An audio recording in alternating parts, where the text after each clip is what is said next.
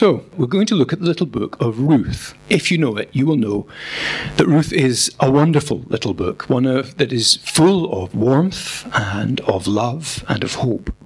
It's a demonstration in so many ways of what life lived in God's way is like and the good it does. It's also very appropriate for harvest. You'll see from the end of this chapter that it begins the real action of the book at the barley harvest. This is a book about God's provision for his people. Now, we're going to start at the beginning of the book, page 304, if you have it in the Bibles there, and it will come up on the screen in the moment. Ruth, chapter 1, starting at verse 1. In the days when the judges ruled, there was a famine in the land, and a man from Bethlehem in Judah, together with his wife and 2 sons, went to live for a while in the country of Moab. The man's name was Elimelech, his wife's name Naomi, and the names of his 2 sons were Mahlon and Chilion. They were Ephrathites from Bethlehem, Judah. And they went to Moab, and they lived there. Now Elimelech, Naomi's husband, died, and she was left with her 2 sons. They married Moabite women, one named Orpah and the other Ruth. After they had lived there about 10 years, both Mahlon and Chilion also died, and Naomi was left without her 2 sons and her husband. When she heard in Moab that the Lord had come to the aid of his people by providing food for them, Naomi and her daughters-in-law prepared to return home from there. With her 2 daughters-in-law, she left the place where she'd been living and set out on the road that would take them back to the land of Judah.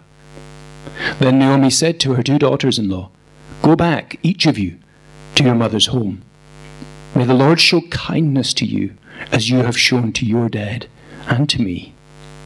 May the Lord grant that each of you will find rest in the home of another husband." Then she kissed them, and they wept aloud and said to her, "We will go back with you to your people." But Naomi said, "Return home, my daughters. Why would you come with me? Am I going to have any more sons who could become your husbands? Return home, my daughters. I am too old to have another husband. Even if I thought there was still hope for me, even if I had a husband tonight and then gave birth to sons, would you wait till they grew up? Would you remain unmarried for them? No, my daughters. It is more bitter for me than for you, because the Lord's hand has gone out against me." At this, they wept again. Then Orpah kissed her mother-in-law goodbye, but Ruth clung to her. "Look," said Naomi, "your sister-in-law is going back to her people and her gods. Go back with her." But Ruth replied, "Don't urge me to leave you or turn back from you. Where you go, I will go, and where you stay, I will stay. Your people will be my people, and your God, my God. Where you die, I will die, and there I will be buried. May the Lord deal with me, be it ever so severely, if anything but death separates you and me." When Naomi realized that Ruth was determined to go with her, she stopped urging her. So the 2 women went on until they came to Bethlehem. When they arrived in Bethlehem, the whole town was stirred because of them, and the woman exclaimed, "Can this be Naomi?" "Don't call me Naomi," she told them. "Call me Mara, because the Almighty has made my life very bitter. I went away full, but the Lord has brought me back empty. Why call me Naomi? The Lord has afflicted me. The Almighty has brought misfortune upon me." So Naomi returned from Moab, accompanied by Ruth the Moabitess, her daughter-in-law, arriving in Bethlehem as the barley harvest was beginning. You'll have seen from the beginning of the chapter that this story is set in the days when the judges ruled. We were there not so long ago when we looked at the book of 1 Samuel. It was a very dark time. If we had time to go over the end of the book of Judges, it was a time, it says, when everyone did what was right in his own eyes, which meant, of course, that the strong ruled and the weak suffered. It was a time of incredible cruelty at times. People not only abandoned God, but that led in turn to some of the most monstrous and difficult chapters in the whole Bible. of evil, evil acts from God's people themselves. And the Bible records that unflinchingly to show us the reality of what humans can do to one another. And in particular, the last few chapters of Judges, 21 to 23, focus on some events all connected to one town, Bethlehem, and all of which are examples of not just violence and cruelty, but of terrible and cruel misogyny as well. And so we open this little book, and it starts with two widows grieving, bitter, on a dusty road back to Bethlehem. It doesn't sound like a good start. And yet this book, though we only see the beginnings of the glimmers of light in this chapter, this book is one of great hope. Not only for Naomi and Ruth, though it is, but also, and that's clear if you flick to the end of the book of Ruth, for his whole people. Because this book is a story about how God turned round those dark times, the times of the judges. The end of the book talks about the little child that Ruth had, and how he was the ancestor of the great King David, who would begin to put things right again in their country, bring them back not just to God, but through that also to one another, and to bring peace and hope again. And of course, as we read it, we think these are events in Bethlehem, about the king who comes from Bethlehem, David, but also about the origins of the great king who came from Bethlehem, Jesus himself. We're going to look at this through the eyes of three people in turn: Elimelech, then Naomi, and then Ruth. We see in them compromise, we see bitterness. Finally, though, we see real, deep love. So firstly, we look at the life of Elimelech. So there was this man from Bethlehem in Judah, Elimelech. His name, incidentally, means the Lord is my king. God is my king. And yet he seems to be someone whose life was marked by compromise.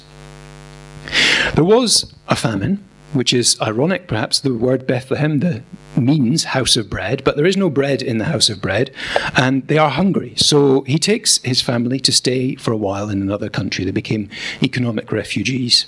And that is very much understandable. They needed food. And on paper, that must have seemed like a very sensible move. No one else seems to have gone with them, but they wanted to feed the family. Elimelech wanted to get bread for his kids and his wife and himself. Except that in context, in this place and in this time, the move they make means so much more than that. You'll remember, if you've read much of the Old Testament, that through Moses, God had promised his people he would provide for them in their own special land, and as long as they stayed true to him and kept to his ways, they would have plenty. Not the way he works now, but a picture of how goodness comes, what we need ultimately comes when we live according to his ways, and particularly in trust and faith in him. As long as the people stayed true to God, they would have plenty. Elimelech doesn't seem to ask, why has this famine come? Should we turn back to God? Instead, he goes to Moab. And Moab is a strange choice. You'll see it there. It's on the other side of the Dead Sea from Judah. It's part of what's now the Kingdom of Jordan. The Moabites had been enemies of the Israelites from the days they arrived in the land. You can see back in Judges 2 how their king Eglon had ruled and oppressed and plundered them for 18 long years. But even more than that military pressure, it was a nation that had tried, and you see this in the book of Numbers, to break Israel's power by breaking their reliance and trust on God, by trying to encourage them to abandon God's ways and to take on the ways of the peoples round about. And the ways of the people of Moab were very dark.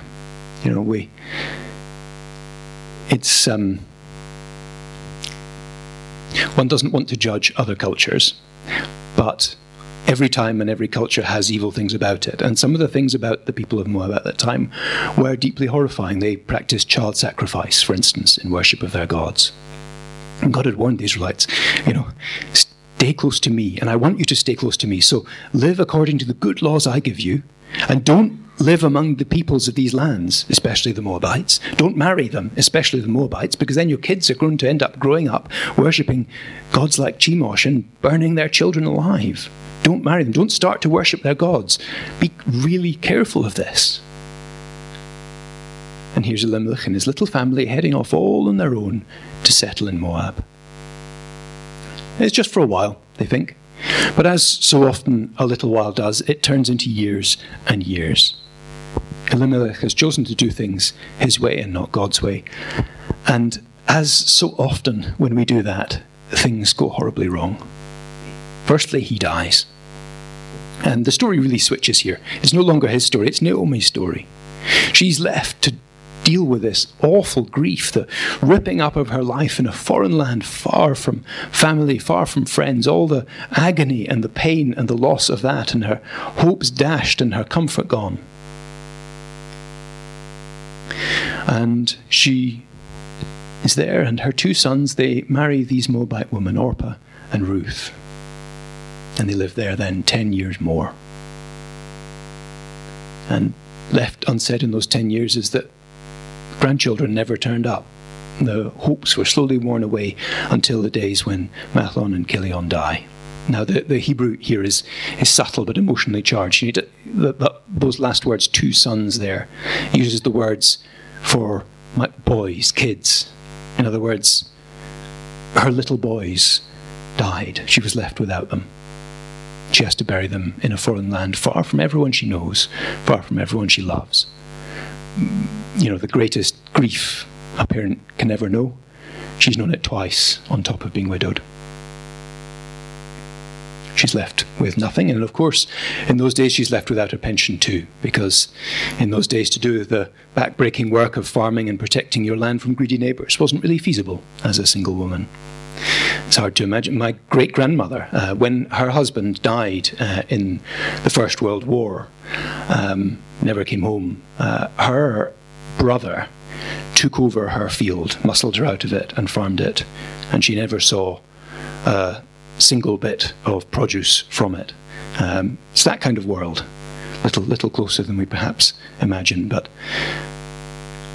a dark and difficult world for someone like Naomi. Elimelech's choices have led to real disaster. Now, they don't always, of course, when we disobey God, not by any means. And he is not a vindictive God, but he gives us good laws to show us the way for life that's best and most satisfying and most good. And, if I remember back to times in my own life when I've thought, maybe I don't need to take very seriously this particular command of God. Maybe it's all right. Maybe it's not as serious as all of that. It's always led in the end to grief and tears. Secondly, we come to Naomi herself in her pain and in her bitterness. She hears that God has provided for his people once again, and she realizes she needs to come home. She realizes she needs to return. And that word return, it's often translated repent. It's the same word, and it's used again and again through this chapter. She needs to come back to her land, but not just to her land and her people. She needs to come back to her God, to return to the protection of that God. To say, in other words, I'm done with compromise, with trying to live the world's way at the same time as following God, to putting material things first instead of God. So I'm going to come home. And she prepares to set out, presumably with what she can carry. If she's got anything left, she can carry. And her two daughters-in-law set out with her. And they leave their place in Moab. And they set out on the long, dusty road home. Now, we begin to see a little of what she's like here. Naomi shows real kindness at this point. She knows exactly how bitter and difficult it is to be a widow in a foreign land. Friendless and hopeless and helpless. And she turns to her two daughters-in-law and she says, go back, each of you, to your mother's home. May the Lord show kindness to you, as you have shown to your dead and me. She's full of gratefulness, interestingly, for all the love that they've shown, all the family life that they share. May the Lord show kindness to you as you have shown to me. That word kindness, I'm sorry to talk about the Hebrew more than I would normally, but that word, it's the word chesed in Hebrew, which is very hard to translate because it means so much. It does mean kindness. It's not a bad translation, but it means more than that. It means the undeserved, unstinting, overflowing kindness that God shows. It means the merciful kindness that we don't deserve. It means kindness that won't let you go. May God show you that kindness, she's saying, because you have shown that kindness to me. But she wants them to go back. She wants them to remarry because there's no obligation that keeps them there. She kisses them goodbye and they weep aloud. They feel the bitterness of the parting. And they say, we will go back with you to your people. But Naomi says, no, return home, my daughters. Why would you come with me? There's nothing here for you. And then she begins to talk about a custom of that time and place, which is a little odd to us, but I think makes sense in context. If, life expectancy was lower. So if a husband died and his unmarried brother was still in the home, he would be expected to marry his brother's widow so that they could carry on the family of the dead man and his legacy, but also to look after that widow to make sure that she wasn't left on her own. It sounds a little unpleasant to us, but you can see the logic. So Naomi says, look, I'm old. I'm not having any more kids. There's no way my family can do that for you. So why on earth would you come back with me? I've got no way to keep you in the family and the home. And, even if I could have a kid, even if I got pregnant tonight, you're going to wait all around for that whole time? Then she reveals says the thing which I think reveals her deepest feelings. No, my daughters, it is more bitter for me than for you, because the Lord's hand has gone out against me. God's against me. God's done this. It's not just that things have gone wrong by chance. God is against me. And hearing that, they weep. What else can they say to her? And Orpah kisses her goodbye and goes home. And who can blame her? She's got no obligation to stay there. She goes off home to her life again. But Ruth clings on and won't let her go. And Naomi says, look, your sister-in-law's going back, won't you? She's going back to her people and her gods. Go back with her. Now Naomi here, when she says that God's hand is against her, is of course quite typical of many of our reactions when things are hard and dark, isn't she? She has faith enough to see that God is not out of control. He is still in charge. But with all the grief she's been through, she finds it hard to see any love or goodness or hope. And there's no hint that the passage blames her for that. Nor is there any hint that the passage blames her for voicing these things. The Bible's often very honest about this kind of stuff. She talks about just how hard things are and how she feels, and she is not blamed in any way. The Bible commends a real honesty with God and one another. We're not to be...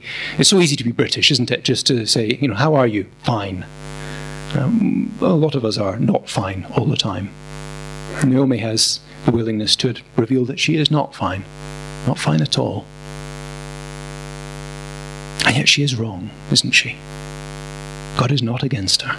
And we'll see that through the rest of the story. She can never imagine a day when she will laugh again or smile again.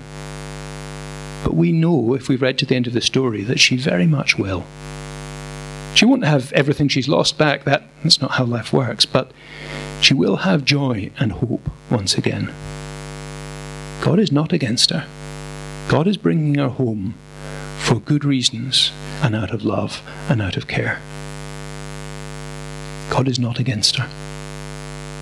And when we feel like this, as so many of us will feel like this at times of great grief, this is here to remind us, yeah, you may feel like this, but that feeling is wrong. not in the sense of immoral, but in the sense of incorrect. You may feel that God is against you. But if you are his, Romans reminds us, he who did not spare his own son, but gave him up for us all, how will he not also, along with him, graciously give us all things? He has given his son for you, and he will give you everything else good, even when you don't feel it for a moment. And I think this passage is here partly to prepare us for those moments, not that it will soften the pain necessarily, but just remind us that when we can see no light, it does not mean that the light is gone. Finally, we come to the wonderful response of Ruth. Let's look at this woman, this Moabite woman who, we've said already, you don't really expect the Moabite to be the hero of the story here. But she is, right from the beginning. She's going to be the hero of a book written by a people who were her enemies. Naomi has made the suggestion, go back, like your sister, to your people and your gods. And that seems to sting her into response, into this beautiful speech. Don't urge me to leave you or keep turning back from you. Don't keep pushing me away. Where you go, I will go. Where you stay, I will stay. Your people will be my people. Your God, my God. Where you die, I will die. And there I will be buried. May the Lord deal with me, be it ever so severely, if anything but death separates you and me. You remember a few moments ago that mention of God's kindness, his chesed love. That love that led God to commit to his people. Again and again in the Old Testament, he says, you will be my people and I will be your God. Well, Ruth seems to be echoing some of those passages. She's heard about that love that God has for his people. And she says something very similar to Naomi. She's heard, and perhaps she's even seen, the unrelenting loving kindness of God, that love that never, ever lets you go. That love that says, you will be my people and I will be your God, always. She's heard about the way God has said that his love will never break or waver or fall. But whatever happens, whatever they do, he will still love them. And that's changed her. Ruth, who grew up very far from knowing this God, is now pouring out the same kind of love back on Naomi, making the same kind of commitment God makes to his people, to Naomi. It's costly, isn't it? She's giving up her people. She's giving up her gods. She's giving up her friends, her family. To turn to this God and to love Naomi today for her means giving up everything she is, everything that gives her identity. And she doesn't even say, I'll come with you till you die, bury you, and then I'm off back home. She says, I'm sticking with you. I'm going to be buried where you're buried. This is her mother-in-law. I don't think it's unique to our culture that mothers and the wives and mothers-in-law don't always get on optimally. The mother-in-law joke is sad when it's real, but it's a very ancient thing. People fell out. This is the exact opposite. She has no obligation in some sense to this woman. It wouldn't be wrong for her to look for a new marriage, or maybe to try to provide for Naomi in that new marriage, but instead she comes with Naomi whatever it costs. And the way of loving Naomi for her is, at the same time she is turning, completely committing to God. This is either a recommitment or perhaps a conversion to God. And it is costly. And, we were talking briefly at the Bible study this week about just how costly conversion, becoming a Christian, can be even in this country. Losing the love of those you have who are dearest to you. That's a reality for many of us. But the love she offers is something else, isn't it? This passage is sometimes used in marriages, and that's definitely not wrong. The Christian love is this kind of love that will not let go. And the marriage and the love between a man and a woman should be shaped by this kind of love and attitude, just as every other kind should be. That's why the marriage vows are for richer, for poorer, for better, for worse, for sickness and in health, all of that. I'm yours, whatever happens. That's what love between a man and a woman ought to be, but it's also what all our love, in some sense, ought to be. Ruth is showing us what a life that's tasted a little of the love of God, how it's transformed into a life that pours that love out again.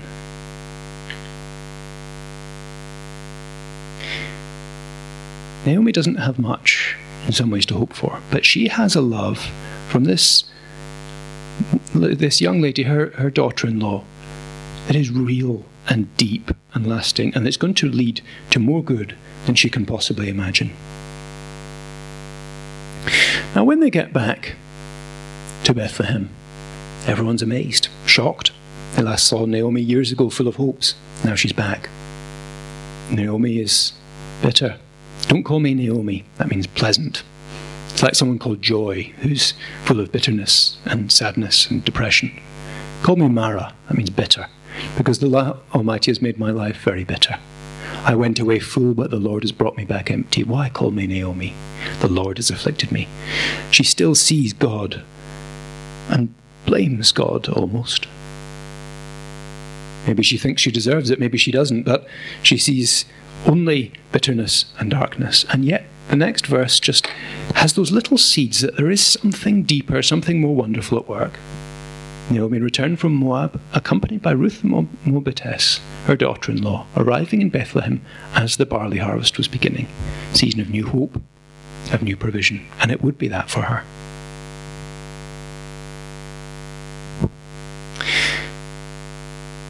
If you were going to go back to the time of the Judges and turn things round, you would probably start with someone powerful or some great political machination. God starts with a couple of old widows on the way home on a dusty road who apparently have no real hope left. That's where God starts. And he turned the world upside down through that. This is where David comes from. This is where Jesus comes from, as we'll see at the end of the book. God turns not only their grief and their bitterness into joy by the end of this book, but into hope for us all. And as we go on the next few weeks, we'll see as that joy and that hope grow more and more from this dark beginning, as God takes that love that Ruth has given and turns it into something wonderful. For us, it's a reminder, just as we finish. Coming to Christ can be very costly, as it was for Ruth.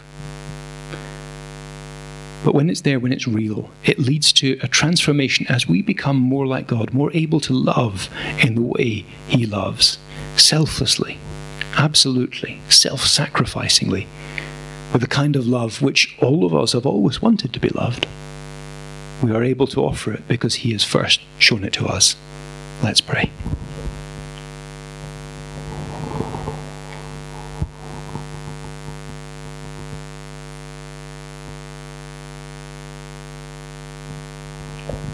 Lord Jesus, Ruth does show such amazing love here in a situation of such darkness. We pray you will grow us and teach us to show the same love, the same willingness to give ourselves completely to serve and love others in a way that leads to their good. We remember, Lord, that that kindness she showed is only a picture of yours, not just in the Old Testament, but also in the New. A picture of Jesus Christ who came and gave himself totally and completely at great cost to himself, cost greater than we can ever imagine, so that we could be with him and he with us. In Jesus' name we pray. Amen.